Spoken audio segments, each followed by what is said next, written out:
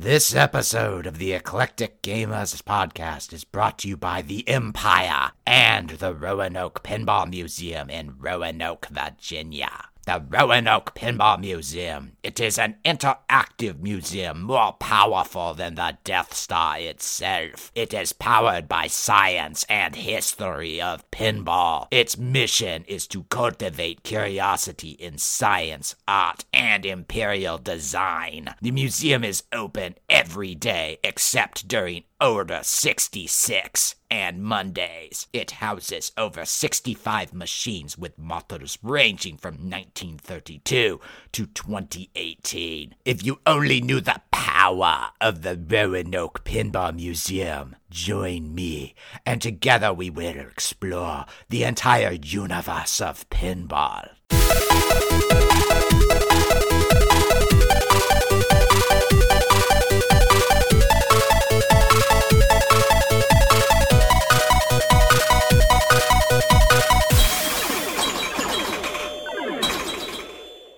Welcome to the Eclectic Gamers podcast. Today is Sunday, November 15th. This is episode 128 of this wonderful quarantine edition. Because Tell us of the quarantine. Tony, no! I the closest I've come to leaving the house was I did take my trash cans to the curb on Thursday morning at like 6 in the morning, and I've taken my dog out into the backyard. That's the only times I've left the house since I officially went into quarantine last Tuesday. And I come off quarantine on this upcoming Thursday. Yes. So it's almost over. I'm fine. I have no issues. Other than the headache of, not being able to leave the house and my mom has some medical stuff going on and I haven't been able to go over and help with that at all. Because obviously the last thing I wanted to do was bring more risk into there. Right. So, yeah. Other than psychological issues, it hasn't been that bad. Have you gotten any games played?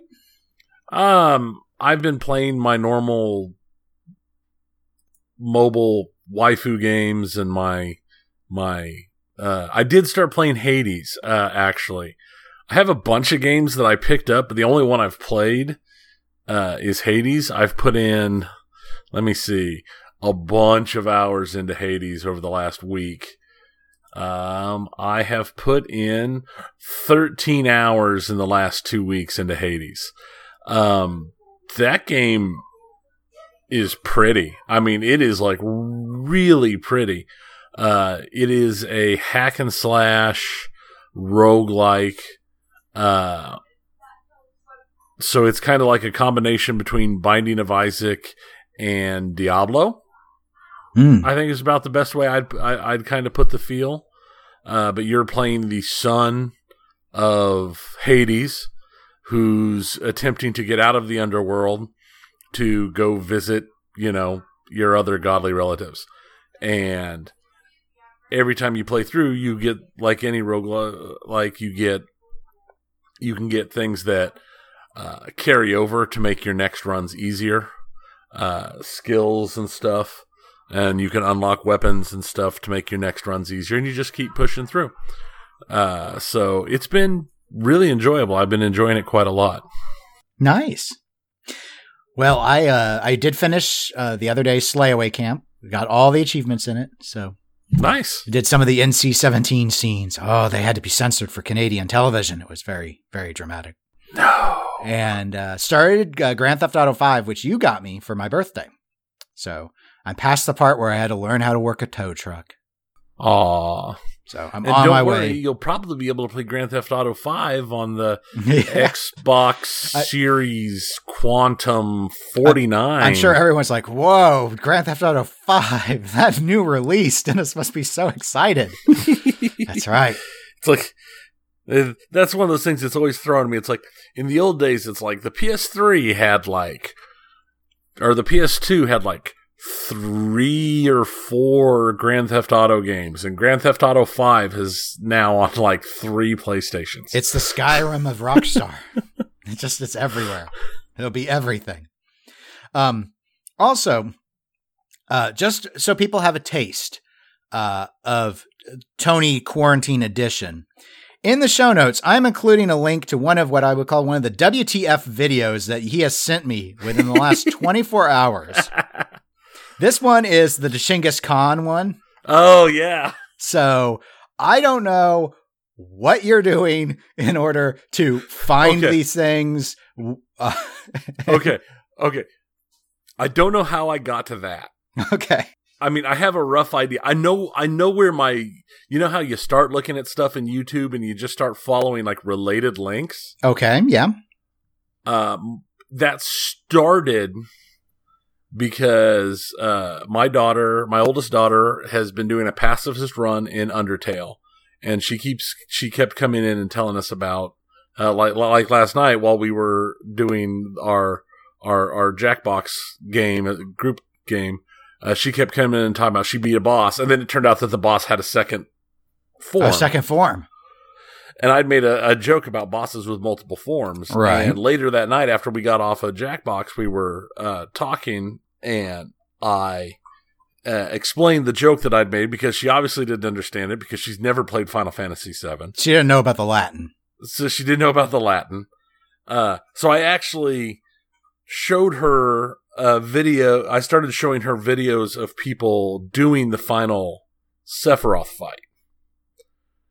And the music, and the form change after form change after form change after form change. And then I went from there, I started tracking through like people singing Sephiroth's theme, like a cappella. And from there, I got to the other video I sent you, which was the Rasputin video. And it went from there. Eventually, I mean, you have to understand that this isn't like 1, 1, 1, 1. There's like 15 or 20 other things in between all these. And from there, I got to the video you're linking because it's just crazy. It was just when I hit that, I'm like, I don't even know what this is, but I need to share this. I can feel it in my soul. It's like a mimetic thing that required me to share it. Okay. So you were just sheerly overwhelmed, basically. Yes. Okay. Well, I'm also going to put in the Rasputin one as well. Oh, yeah. So, yeah, that's been my quarantine insanity. I'm sitting here because my old telecommute workstation that I had back in April has been completely disassembled because I needed the monitors that formed that workstation to provide monitors for my wife's new computer and my daughter's new computer she got for her birthday and stuff like that. So instead, I have moved my telecommute workstation over to my 52-inch TV. That actually works pretty well for telecommuting stuff. Nice. Because I'm setting it easily. A 52-inch screen easily breaks up into 4 sections for my different ongoing work for my state reporting and everything. Cool. Okay, well, anyway, yeah, the only links this week are those 2 weird videos, so don't write to us about them. I don't want to hear about it. I'm just putting them out there to subject others to them. We do want to hear about it if you think they're as enjoyable and strange as we do. Do we? I can't. Maybe. I mean, if you want to tell us, you can. I don't know if I want to ask. We love to hear anything you have to say. We always love feedback. And speaking of feedback, I was told that people wanted to hear us talk about pinball and video games. In fact, thanks to the Pinball Show's prior week's episode, a lot of people reached out, a lot for us, asking about listening to this show because the coverage of video games on TPS was so terrible that they needed to wash that out with something else. They needed a palate cleanser. Yes. Well, I shared with you the one person on Pinside who said you knew 1,000 times more than Zach about video games. So, and I hope that is true. But before we go into what Zach doesn't understand, we will start with pinball like we normally. would. And I only have 2 topics. I don't think these are going to take very long because there's really not any new pinball news that I think is worth us discussing on this show. But the first is about if we're going to see any new pinball machines out in 2020.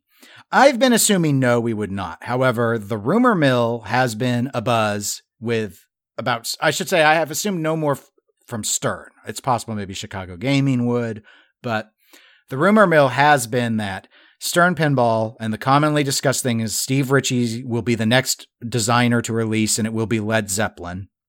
And some people have thought it would already have been out by now. So I'm hearing still here in November. I'm hearing in December. I've been thinking maybe January for that game, but I don't really want to talk about Led Zeppelin itself because I haven't seen any photos of it or anything. But I was just sort of curious, Tony, what do you think Stern should release another pinball machine this year, or should they hold off? I have a hard time seeing them put out another game this late in the year, especially with a music pen, with such a big music pen having been released by Jersey Jack just so recently. But that's for the exact same reason I can see them dropping it if they think Zeppelin is strong enough to shut GNR down. Yeah, I could see them doing it as a counterplay. Yeah, and there have been a lot of people that think there's no way it could, that there's no way it can be as impressive as GNR, and so that it would lose in that fight. What do you think about that claim? From everything I've heard, if it looked halfway decent but played really good, I think it would. Because I think Zeppelin is a bigger pull, period. And from everything I've heard, GNR's not that fun. So some people love beautiful. it. Some I've people heard love it's it. beautiful. Zach Minnie says it's the only game he's been playing lately. Oh, yay. Zach Minnie, whose worst rated game ever is like a B++, loves a game that he sells. Oh, man. That's definitely going to sell my thought on everything. He gave Baywatch like a C+. Baywatch, a C+. Okay. Yeah. Case in point. No, I'm not saying it's a bad game. I've not played it. I have no idea. I've just watched it played, and I've talked to enough people who have physically played it, and everything I've heard is it's beautiful. It sounds great. The light show's amazing, and it plays pinball. Yeah, it's everything I've heard is it's very but it's amazing and beautiful. So if they can put out something that looks anywhere near it, but is amazing to play, and with let's face it, as much as Guns N' Roses is popular, they're no Zeppelin. I mean, really. If you're just going off the nostalgia and the soundtrack crowd and the discography, Zeppelin wins every time. Yeah, I've personally felt that Zeppelin as a band would be more attractive than Guns N' Roses, though some of the younger crowd disagree with me on that. Yeah, I mean, I think a thing to bear in mind is Stern's price point on their games are lower on the tiers than Jersey Jack is, so I would never expect Led Zeppelin to have the same light show. No, I wouldn't either. I don't think I've never seen a Stern game that had a light show as good as most of Jersey Jack's light shows. Just period. Well, they put more money into their games, right? And they charge you for it too. So yeah. So, but I think just because of theme, because to me, when it comes to music pens, of all the music pens that are out there, the music pens that are interesting to me just based upon their musical theme, AC/DC. Zeppelin would be interesting to me, and that's about it. I mean, there's other ones that they're fun games, and I appreciate their basing. I mean, I like Guns N' Roses. I like Metallica. I like Alice Cooper, but none of them to me are on the same level as an AC/DC or a Zeppelin. I mean, that's top tier for me, music-wise, in my dad rock categories. it wouldn't be quite the same level as, some people are looking for. I'm still going to just keep patiently waiting for my Huey Lewis and the News music pen. Well, be very patient. But no, I think that it would. There's no way Zeppelin doesn't sell, especially with a really solid design behind it. It'd be insane. Yes, the reason why I don't think they release in 2020 is I see the attraction. I mean, it's a huge band. It's historically been very difficult to get them to agree to do licensed stuff. And Christmas, obviously, getting pins sold for Christmas, money in, easy money in the bank. The issue that I really fall back on, though, is because of the delays with the pandemic and coupled with the success and desire on some of their other titles that they've released. It was only a few weeks ago, I think less than a month ago, that I read that Gary Stern in an interview had indicated that Stern has actually got orders for 5,000 pinball machines that they're trying to catch up on. And it's that simple fact that they're behind on production that makes me wonder, why would you launch when your line's so busy already? And that's why I think they wait. That's a valid point. And, I mean, let's be fair, with the spike in cases, it's very possible that there could be restrictions on their production capacities coming up again. Yes, that's a good point. And speaking with Zach Meny for doing the pinball show earlier today, he mentioned to me that the Elvira House of Horrors, which was supposed to get another run in October, that has been pushed back to November, December, and might get pushed back even further. So if they're already having to push back their planned reruns because they're building so many Avengers games, or they need to build more Jurassic Parks or whatnot, it's like, I just don't, unless the license deal forces their hand, it's as good as it might be against Guns N' Roses and everything. I just think it's like, no, our lines are busy. Why sell a new game when we're too busy selling the old ones? I think that's a perfectly valid point. And here's the thing. It would make an amazing Q1 release title. Yeah. And again, referencing back to the fact that they're the only pinball company that can plan releases around quarters, because nobody else can do it. But they can plan around going, well, let's see, what's our big title going to be released in Q1? What's our big Q2 release going to be? What's our big Q3? They can make plans around something like that, which is something that none of the other pinball companies can do. I do hope that the Led Zeppelin game has the part from Epic Rap Battles of History where with J.R.R. Tolkien, where he has to rap about how awesome he is. And if you don't believe it, just ask Led Zeppelin. I want that part in. That would be fun. I'm sure it's an affordable thing to do. So do it. Do it. Do it. Do it.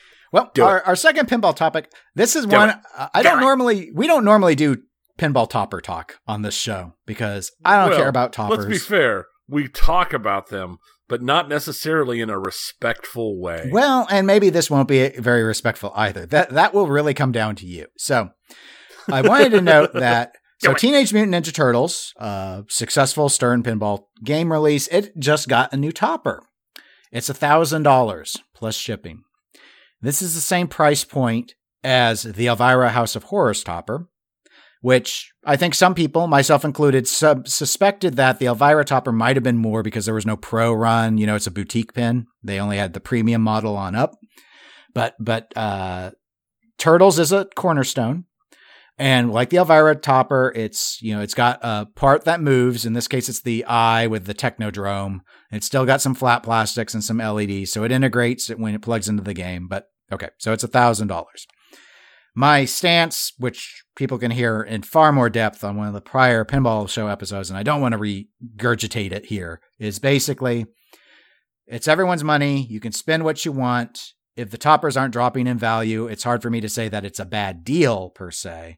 But that being said, This is a significant markup with not really much more functionality versus where toppers were just a few years ago, including very recently, a year ago, where you would expect that a manufacturer topper from Stern would run about $600. And we saw the Black Knight moving topper, which, again, moves more than I would argue this one does, which was under that, which I think was $450 plus shipping. But Tony, I think people want to hear your opinion about this. What do you think of a $1,000 turtle topper, or Elvira topper for that matter? Here's the thing. It's just like a pinball machine or anything else. If you like it, you have the money, you're not going to put your family into needless debt to purchase it, and you want it, go for it. I would never, ever spend that much money on a topper. Even if I had bought a new in-box game, the topper would have to be amazing. I mean, honestly, I have owned multiple vehicles that don't cost $1,000 that were perfectly good vehicles and lasted me for decades. For the simple fact, for that plastic that moves a little and lights, I can't do it. I have my own interests. I have my own things that I spend money on that a lot of people would consider stupid because I like the aesthetic or I like the look or I like what it adds when I put it up in my game room or something.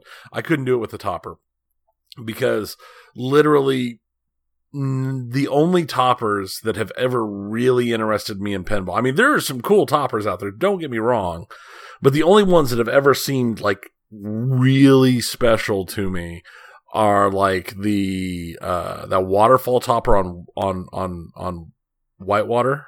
Yeah. The whirlwind topper with the fan in it is hilarious and I love it. I think I will say right now, greatest topper of all time. Period. That fan is amazing. And if you don't believe me, just wait until you're in the middle of a crowded convention somewhere and you're playing one with the topper on and the fan kicks on, and you'll realize just how amazing it is. You know, if we ever have a crowded convention thing to go back to. But other than that, toppers just, I mean, they're interesting, but they don't really do it for me. I'm not going to pay extra for some huge, I'm not spending $1,000 on a topper, especially some of these toppers where you're seeing them where there are hundreds and hundreds of dollars and they're all flat plastics. Yeah. That's just insane to me. Most of those toppers you could do yourself with some LEDs and CNC cutter for plexi.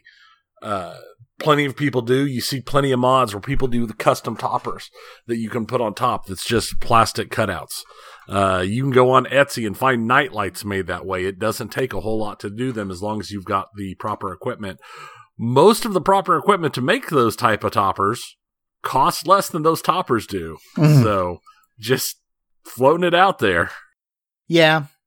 You raise good points. I mean, for me, obviously, there's no value debate here. I think part of the issue, though, is that if toppers had always been this exorbitantly priced, it'd be one thing. Like, it always was a flex. It was always about rich people showing off how rich they are.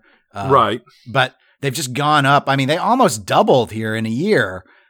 In some cases, more than doubled against those with comparative features. So we know it's not the bill of materials. But yeah, value-wise, I mean, let's be frank. We cover pinball and video games. It cannot be lost on listeners. I won't allow it to be lost on listeners of this show that you could go out and buy a PS5 and an Xbox One Series X, both for the price of this topper. Yeah. Both. Both. And the value there is far more significant than that little hunk of plastic. It just is. But your money, do what you want. If you need a flex, I guess toppers are the flex now. That's how I see it. Maybe shooter rods will be next. Maybe they'll be $1,000. Yeah, there's gonna be the super special $1,000 edition shooter rod. That's how. See, this is how it's for when it's like, well, I've got the LE. Whoa, so do I, but I've got the LE and the topper. Oh, I do too, but I've also got the shooter rod. So my LE is so much better than your LE. My LE is so much bigger than your LE. Come bask in the glory of my LE. I'm gonna later on. We had a listener write in with a question for us, and I'm gonna touch on this again later. I'm gonna go a little proletariat on people, but yeah, I hope these toppers are coming with a jar of Grey Poupon with them, because that's the vibe I'm getting at this point, and I don't like that, but that's not my choice. It's not aimed for me. So yeah, people buy it, and here's the thing. Is if enough people are willing to spend that much money on it, why wouldn't the companies make it that much? Sure. And that's the question. And Stern's experimenting, I think. They're trying to find where the ceiling is on the toppers. Because they're not all selling out. R2-D2, limited topper, $750. They're still in stock. So they're not all selling out. Yeah. I mean, when we start getting to the point where a topper is, a fifth of the price of a machine if you buy an SE? Yeah, no, that's the value equation that I run through. I can't help but think that in somewhere between 5 and 6 toppers, you bought yourself a Pro. Yeah. I mean, that's for 6, barely, you can't even look at it while you're playing things. It's not what pinball's about for me. So anyway, speaking of selling out, let's shift over to video games. Okay, well, we got more news here. So, Tony, get us going. I guess, are we going to start with streaming? Yeah, a lot of our news is streaming related here. I'm not actually going to go through the notes in the order because I want to bounce. Actually, I'm not going to go through the notes in the exact same order that are in there, but I'm going to open up with what should be the obvious one that we've talked about a whole bunch of times: Twitches and the DMCA bans. Yes, they I hear about this a lot. Yeah, they sat on them for a long time while they were trying to develop stuff to help their users before the bans started hitting. And what they actually sat on and held was, oh, look, we made a mass deletion tool, and they announced on a Tuesday that any of your stuff that's not deleted by Friday, the bans will start coming out for. So that's not very much time. Yeah, 3 days. And when they sent out the letters, they didn't send out any information. They didn't tell people which VODs they were going to get struck for. So there were people who had, 1,000, 2,000, 3,000 VODs, and their answer is, there's a DMCA strike in there. Have fun. So it's basically delete them all because you don't have time to figure out which ones were the problem. Right. And that was literally Twitch's answer was just delete everything. Delete it all, get rid of it all. And just like their answer is to the DMCA problem is, just don't play background music. Well, what about the people who are getting DMCA struck for, everything? Because there's people who were getting DMCA struck for covers of songs. Mm-hmm. In-game music? In-game music, they were getting DMCA strikes for. They were getting not a DMCA strike, but VOD muting for sound effects in the game. So their VODs would be muted because there was a wind noise or a grandfather clock in the back or sound in a game. Huh. And they were getting their VODs muted. That comes from a separate company. That's not a DMCA strike there. That's coming from a company out there called... I didn't write it down. Basically, it's a company that uses an algorithm, and people hire them, and then they just find whatever their algorithm finds whatever they've put into it, and then they instantly send a thing out that says, "Hey, this is ours. You're not allowed to use it."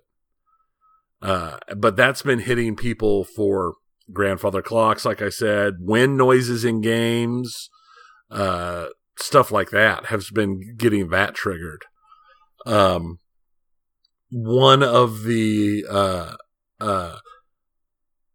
there's been a couple people who've gotten hit by DMCA strikes for playing their own music that they wrote and performed, and they got DMCA strikes on it. and not just like people doing littler people making their own stuff. I cannot remember his name. I should have written it down. I didn't have this one in the notes because I read it a week or two ago. Pretty big name from a band was playing his music in the background from his band, and he got a DMCA takedown notice, and he was the lead singer of the band. So, it's like, okay, I just got DMCA struck for my own music. So, but he can appeal that, right?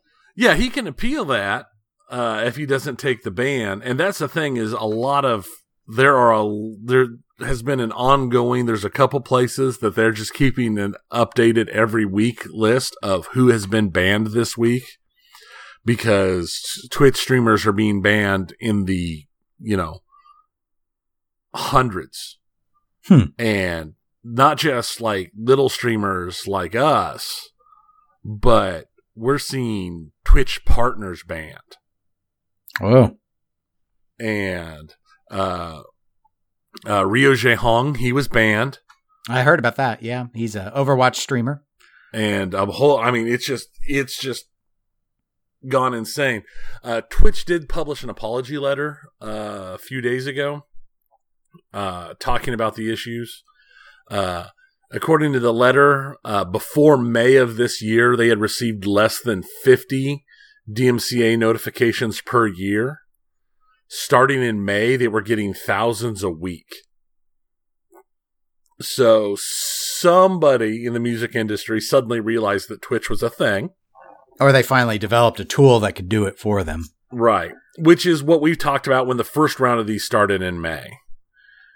And a lot of what Twitch talked about in their apology letter, because was that they have done a very bad job of providing information and providing tools to help their users handle the ongoing issues.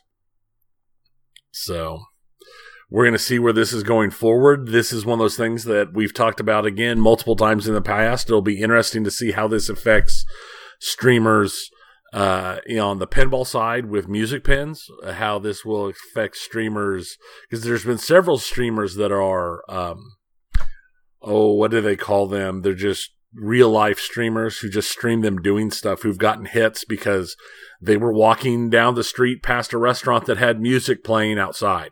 Right. Yeah, I heard about those. Or they were sitting at a bar, talking, and there was music playing, and they've gotten strikes on those. Now, much like back over the summer, there was the Twitch blackout over all the sexual harassment stuff where a whole bunch of Twitch streamers just went totally silent. There's been some Twitch streamers who've been kind of fighting the DMCA thing in their own ways. There was one guy who was playing Guitar Hero with headphones in, and his stream was just him talking about what he was hearing. And oh, this is such a great song. Yeah, da da da da da da. Yeah, like that while he was playing. There's been other people who've gone to totally muted their games, and they're doing all their own sound effects. There was one where someone was playing Skyrim, and she was doing all her own sound effects for, the walking and the fighting and dragons roaring. And the clips I watched of it were hilarious. There's another one where a guy did a stream with playing Resident Evil, where he dubbed over all the sound effects, doing doors creaking and zombie noises, and even all the dialogue was dubbed over in his voice. He just replaced all the sound files in the game. So that's kind of the humorous protesty stuff, but this is going to be an interesting take, and this could be a really big detriment to Twitch, because YouTube gaming doesn't have this problem because of YouTube already having direct ties with the music industry and doing licensing things, and Facebook Gaming has signed licensing deals with the music industry that is making this much less of a problem on their end. So this is mainly Twitch that is taking the heavy hits because they've never dealt with it and they're not set up to deal with it, and they haven't preemptively tried to get something set up to deal with it. Do you think they will? I mean, a lot of people are going to feel, at least those that aren't banned yet, are going to feel it's too difficult, too risky to switch from Twitch, would be my thought. Well, and that's the thing is, it would be really risky to switch from Twitch to another gaming stream, especially if you're some of those small to mid-level streamers or those niche streamers. I have one streamer that I follow who he made the switch over to YouTube gaming, and he lost 50% or more of his viewers when he did. And we've seen this when even some of the big names changed. They've lost up to half of their viewers when they changed platforms just because other people aren't changing platforms. And I'm 100% honest, like, not all the other platforms are as friendly, in my personal opinion, when it comes to trying to find people playing like specific games and stuff. I'm still not sold on Facebook Gaming. I know there's a lot of people that have gone there, but I don't enjoy it as much as Twitch. I have been watching more YouTube Gaming. I think that's better, but a lot of it is just the ecosystem you're used to. That's why I watch mainly Twitch, because that's the ecosystem I'm used to. But if this stuff keeps happening, a lot of those streamers are going to go elsewhere, and you're going to have to start watching other things. Most of the people I watch, the DMCAs aren't being an issue because I'm not a big fan of people who play music in the background anyway, because I'm not there to listen to their music curation. I'm there to listen to them talk and joke and play games and stuff like that. So it'll be interesting to see where things go going forward on this. Yep. It's definitely one to watch. Also, being November, that means new consoles. Yay! I don't have any. I don't have any either, so I can't talk about how amazing or unamazing or terrible. Here's the thing. There were seriously, the best, most interesting launch titles out there were the new Spider-Man game, I think, probably. Yeah, I would say for Sony, yeah. And I don't even know, because everything that everybody I know was looking forward to being a launch title for Xbox has been delayed to 21. Yeah. Assassin's Creed Valhalla is being held up as the game to get for the Xbox to experience. Yeah, that's a third party. Yeah, so it's not been a great launch title ecosystem this time when the consoles came out.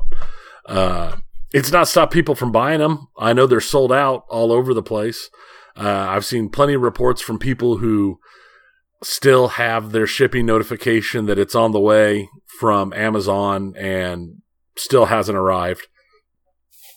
Not to mention everybody who bought them and bought extras and is now selling them on eBay or Facebook Marketplace for twice or three times the purchase price.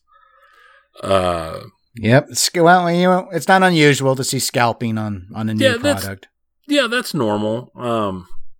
I think this might not have been the best run to do that, but I'm sure most of those guys are going to make enough money to make it worth their while. But I think the lack of launch titles is definitely going to make it less interesting. Yeah, I would think so. That's where I don't really see the pressure. But on the flip side, again, when I was recording TPS, Zach Mini, he was really upset he couldn't get a PS5 pre-ordered, and he's willing to turn to a scalper. Why? What game is so important? He wants to play the Spider-Man. But they'll be back in stock in a week. Well, maybe he won't get the scalped version by then. I don't know. See, that's the thing that gets me is it's not like what's sold out now is going to still be sold out heading into for the scalpers and stuff, people, they're not sure when things will be back in stock. And I always attribute this because I get to be mean and say such things to a bunch of parents who just cannot tell their kids no for Christmas. And it's like, I got to get them this. I blame that for a lot of this sort of behavior. I can see that. But at the same time, it's like, why? I mean, the fact that it's just like the people who buy all the just normal scalping. Everyone who buys all the tickets for a concert and then sells them online for 5 times the cost. Yeah.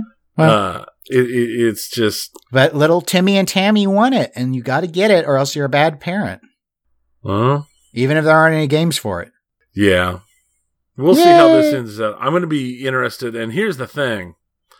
I'm assuming that this will break the Nintendo Switch's consecutive record. Oh yeah, they've been doing great. Because the Nintendo Switch has been, and they made announcements this week about what their October numbers were. But they've been the best-selling console for 23 straight months. Mm-hmm. Oh yeah, no, it's huge. And just in October, just in the United States, they sold 735,000 units. Mm-hmm. I mean, that's amazing. Their total worldwide sales since launch is over 68 million. That's huge. Yeah. And the question is going to be with the launch of the Series X and the 5, the PS5. I'm going to be curious to see how their launch sales compare to the launch sales of the Xbox One X, the PS4, and the Switch.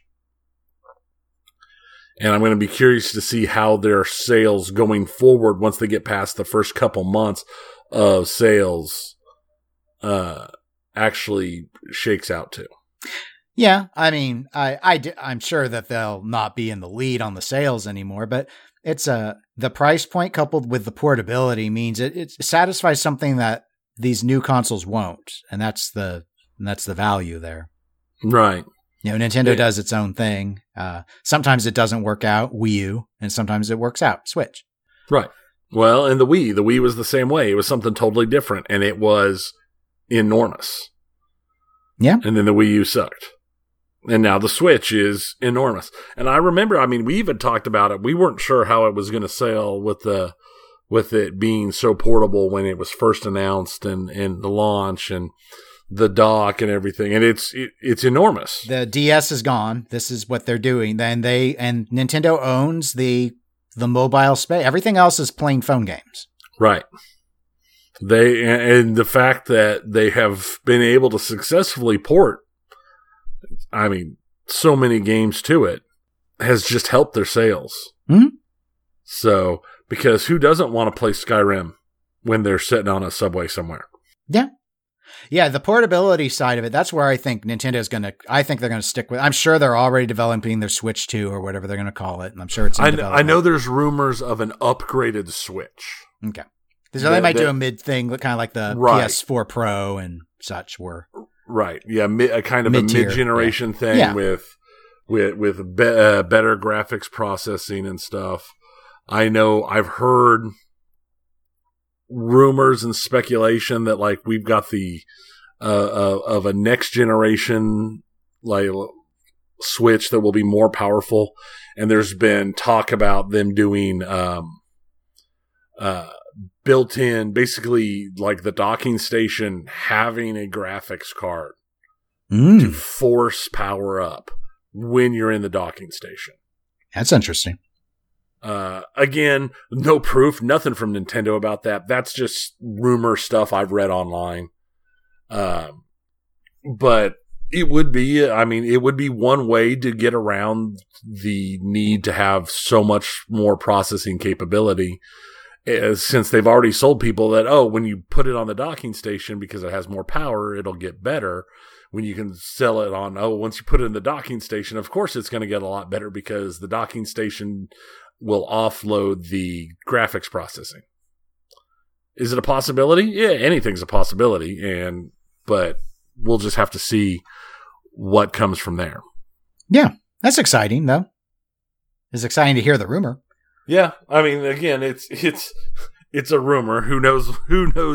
Well, with Nintendo, anything's possible. Right. I mean, it's Nintendo. If they rolled out the next generation of Switch and they're like, here, it's a bicycle helmet with flip down lenses that are the screens, I wouldn't be surprised at this point. Let's hope it's not that weird. Hopefully not, but it wouldn't surprise me. It's Nintendo VR 2. It's the VR Boy 2. Oh, and on the last real big thing I had in here was going back to streaming, but on the less depressing side of it. Pokimane has announced that she is putting a cap on the donations to her Twitch channel, so that viewers can't do enormous tips anymore. They can't do anything over $5. And I think it's a great idea, especially when you're talking about a channel as large as hers, where even with all the donations she gets, that's still probably a small fraction of the money she actually is making at this point, because most of her money is coming from her deal with Twitch and her various sponsorship deals. And I'm sure, especially, I know a lot of streamers kind of have issues with when people put just put huge amounts of money, donate huge amounts of money, because it's one of those things that it's like, it almost feels like you're forced to pay a lot of attention to that person because they gave you so much money, and it's kind of skeevy. Let's go skeevy. And I can see how it could feel that way. I've seen multiple interviews with people who mention that they're not real comfortable when they get huge donations, because it always makes them wonder why, or is this somebody who's doing like when you read about the people playing all the wallet gobbler gacha games who are putting their families into debt so they can buy more pools from their whatever the gacha game of the week is that they're playing. Yeah, I remember once I was watching Tim the Tatman, and someone donated $1,000 to him, and you could tell he didn't really know how to handle it. He basically stopped playing and spoke to the person for 5 minutes. Yeah. Because, I mean, they had like a heartfelt thing. They basically said he saved their life. So I see that was part of the complication. Right. It wasn't just the money. This person was like suicidal and said that, watching Tim and hearing Tim got them through that. So there was that aspect to it as well. I did read about this. I saw a few other big name streamers have either said it's a good idea or are also now doing this. I guess there was another streamer who did something similar a few months ago, about limiting on, I don't know if they prohibited bits entirely or capped them at a similar low rate. And also I've read, though I haven't read the specifics, that there's been backlash to it. There has been. I read there were a lot of people who were, one of the big backlashes I read is a lot of people claim that, she's just trying to hide money for tax purposes. Okay, I'm not sure how that works, given that I'm sure she gets a 1099 from Twitch. Right. Well, the tips are too public and makes it too easy to be audited, so they can't play tax games with the money. One thing I've heard. Yeah, that's crap. I'm for those that don't know, because Twitch is based in the U.S. I mean, it's the organization is obligated. Any business, in fact, and nonprofits are obligated to give 1099s to sole proprietorship people that you don't have to do that for other corporations because they have to do their 990s and tax forms. But you have to, if someone gets like over $600 a year and they don't work for a company, you have to give them a form that you also send to the IRS. And that's what, since Twitch is gathering all the donations, they have to track it. It's not on her, it's on them. Right. Well, and that's the thing is, I mean, I've gotten 1099s before, back when I worked at the airport and I washed airplanes on the side. When you crossed a certain threshold with one group, I almost always got a 1099. Mm-hmm. I know some, because I got worried. I didn't even think about, I mean, I knew about doing 1099s for individuals, but like, there are some businesses, governments even, I get for my nonprofit. I work for a nonprofit corporation, so we're incorporated. We don't need to receive 1099s because I'm turning in a tax form. Like, I'm obligated to report all my income anyway. But some places don't want to take the chance. They send a 1099 to everyone that gets over $600 because you can get a fine if you don't do it. Well, and that's the thing is some companies, they just automatically, I know there was one company that I stopped washing their airplanes because I washed, 2 airplanes for like under $100 over the course of a year. And then a 1099 showed up and I'm like, wow. What a waste. What a paperwork waste.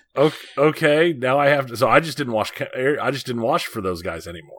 I mean, I didn't wash a whole lot of airplanes because I didn't like it, but we had a bunch of people when I worked at the airport that they obviously got 1099 and they expected to get 1099 because some of those guys made $10,000-$15,000 on the side every year washing airplanes.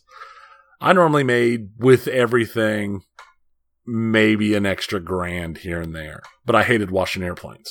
So I only did it when it was like a really, I needed, there's a new console coming out or there was something I needed extra money for. So I'd wash a plane and I knew the 1099 would be coming for the most part because normally I worked with groups that I'd do, $600 or $1,000 worth of washes over the course of 6 months to a year. So I'd know there was a 1099 coming. That's why I was surprised when I got one for like $200.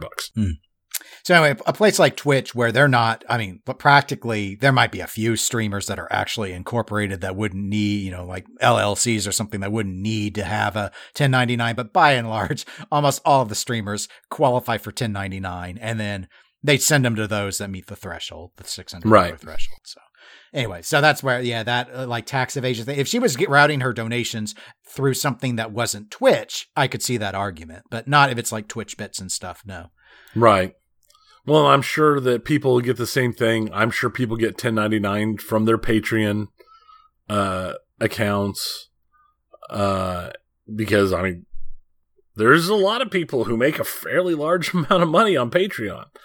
And there's lots of people who make money in all sorts of ways. That's the way things are. There's nothing wrong with that. But I think most of the comments I've heard were either were the tax one related to this, and then the other ones were the holier than thou, or saying that she's trying to be holier than thou and act like she's something special and make other streamers look bad type. Basically just woman hating because she's a successful female streamer attack type thing, which has become rampant in certain portions of the viewership across all streaming media, as far as I can tell. Yeah, actually, I wouldn't be surprised if that's a great deal of it.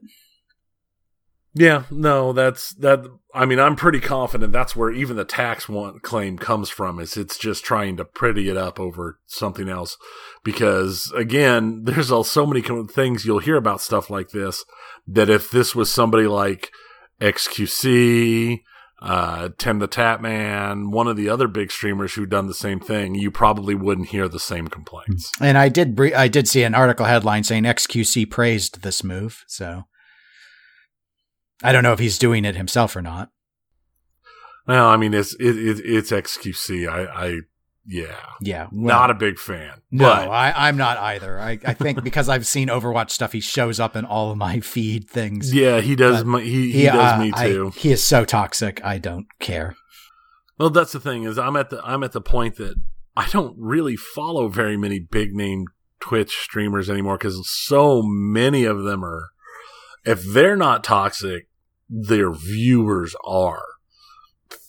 And I mean, I'm one of those people who I almost never have chat on in streams anymore at all, except for certain streamers, most of whom, not all of them, but most of whom are pretty small.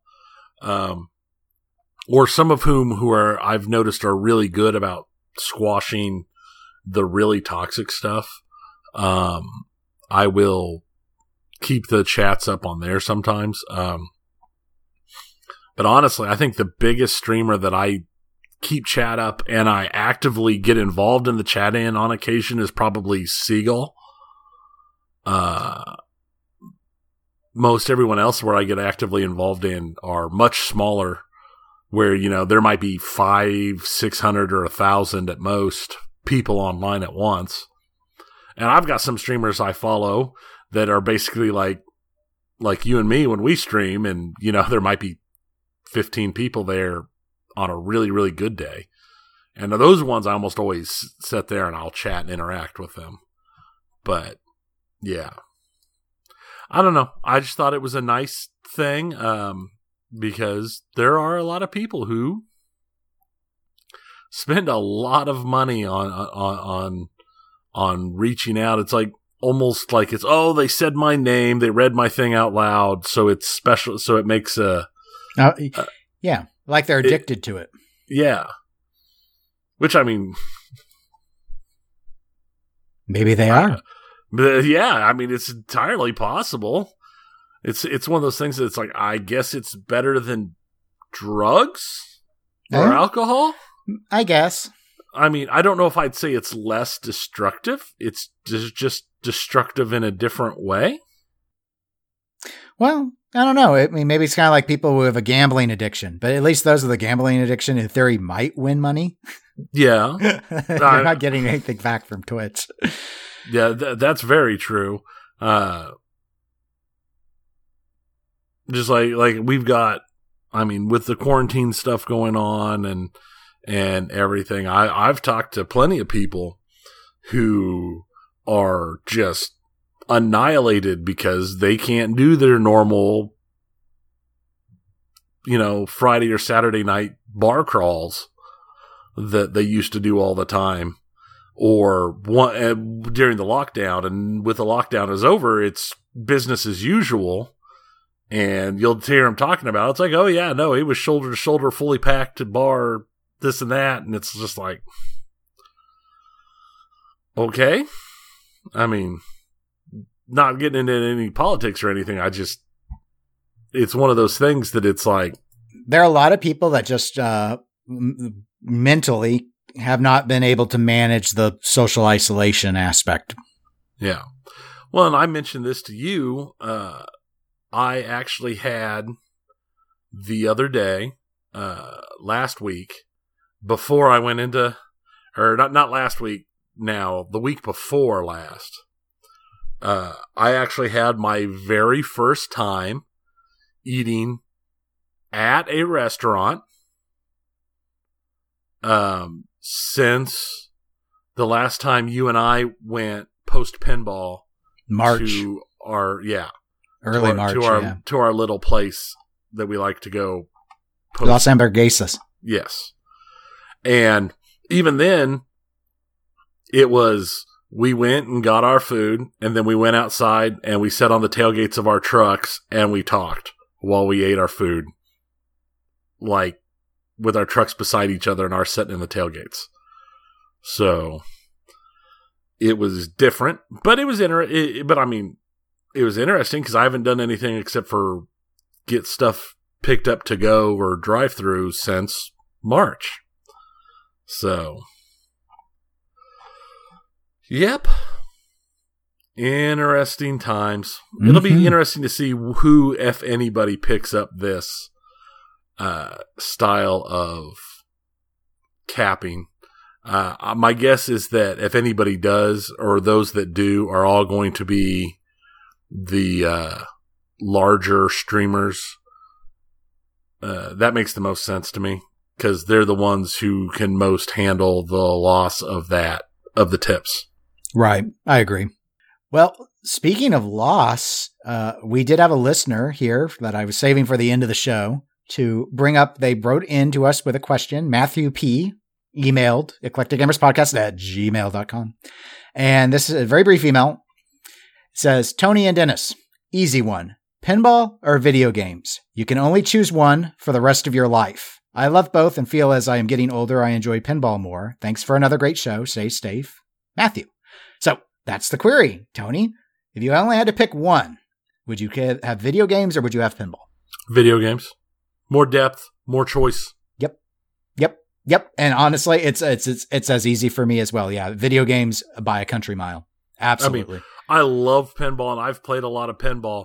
But I could sit down and put hundreds of hours into a Fallout game or a Final Fantasy game, or why would, yeah. Yeah. Oh, I got a whole host of reasons from that. You don't have the issues with transport. You don't have the issues with the number that you can have around. With digital storage, we can basically have infinite games if we want them, and that's not true for pinball. And kind of where I said I'd come back to it from when we were talking about the toppers, but especially modern, like new in-box pinball. As expensive as it has gotten, and it's always been because it's been commercial grade equipment. I get that, but it's become such a rich person game, and it disgusts me in a lot of ways that it seems about the flex now. It's about people showing off their money. It's about people going for CEs and LEs and name dropping that's what they're buying left and right. And that's not why I got into pinball. It's not my interest in pinball. And if it's going to be a rich person's game, I'll play with the poor kids. Yeah. I can go online and play with friends if I want to play an online game. If I want to be by myself, I can have a good single player experience. I can find games that will give me both. Pinball just cannot match that. It just cannot. There's a reason why pinball lost to video games. It's because video games are better.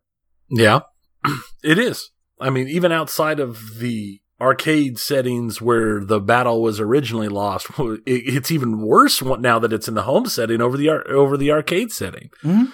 Because video games just keep getting cheaper and smaller and easier to use and easier to maintain because there's nothing special needed. Oh, yeah. Easy to get fixed. You can mail them off. I mean, there's a whole, and ultimately, if I can only pick one for the rest of my life, you know what? Virtual pinball is a genre of video games. So it's not as good. No problem. Doesn't matter. Sacrifices must be made. You can say Call of Duty isn't as good as Real War either. Well, and I mean, that's the thing is it's just replayability and the continuing changes and the cost, everything. It's more variety, it's affordability, all that. It's just, you think about it with pinball, we're in a golden era with pinball, but we're lucky to see 6 games out in a year. Yeah. That's a light month for video games. Right. And here's the thing is, no matter how different the pinball games are, pinball, when you get down to it, isn't that different. It's always the same game genre is why. Right. It's always a mechanical interaction with a sloped playfield and physics. And they can't twist the physics under the glass. Virtually they can, but they can't with a physical pinball machine. So your game experience is still just the same, making shots, catching, controlling the ball. And your ability to catch and control the ball is essentially the same from game to game because they're all doing basically the same lower playfields now. It's just right. I wouldn't want to have to pick, but quite frankly, there's just more variety. And I favor the variety. Even if everything else was equal price and everything, the variety of video games would win out for me. Yeah.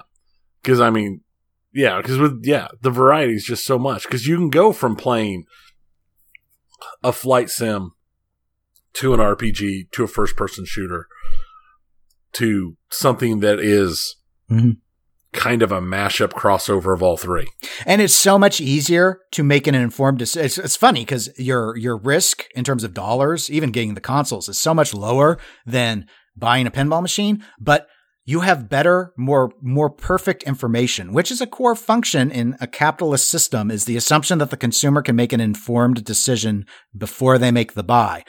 We have real game journalism in video games. We don't have it in pinball. No, it's not at all. difficult to get good reviews on pinball.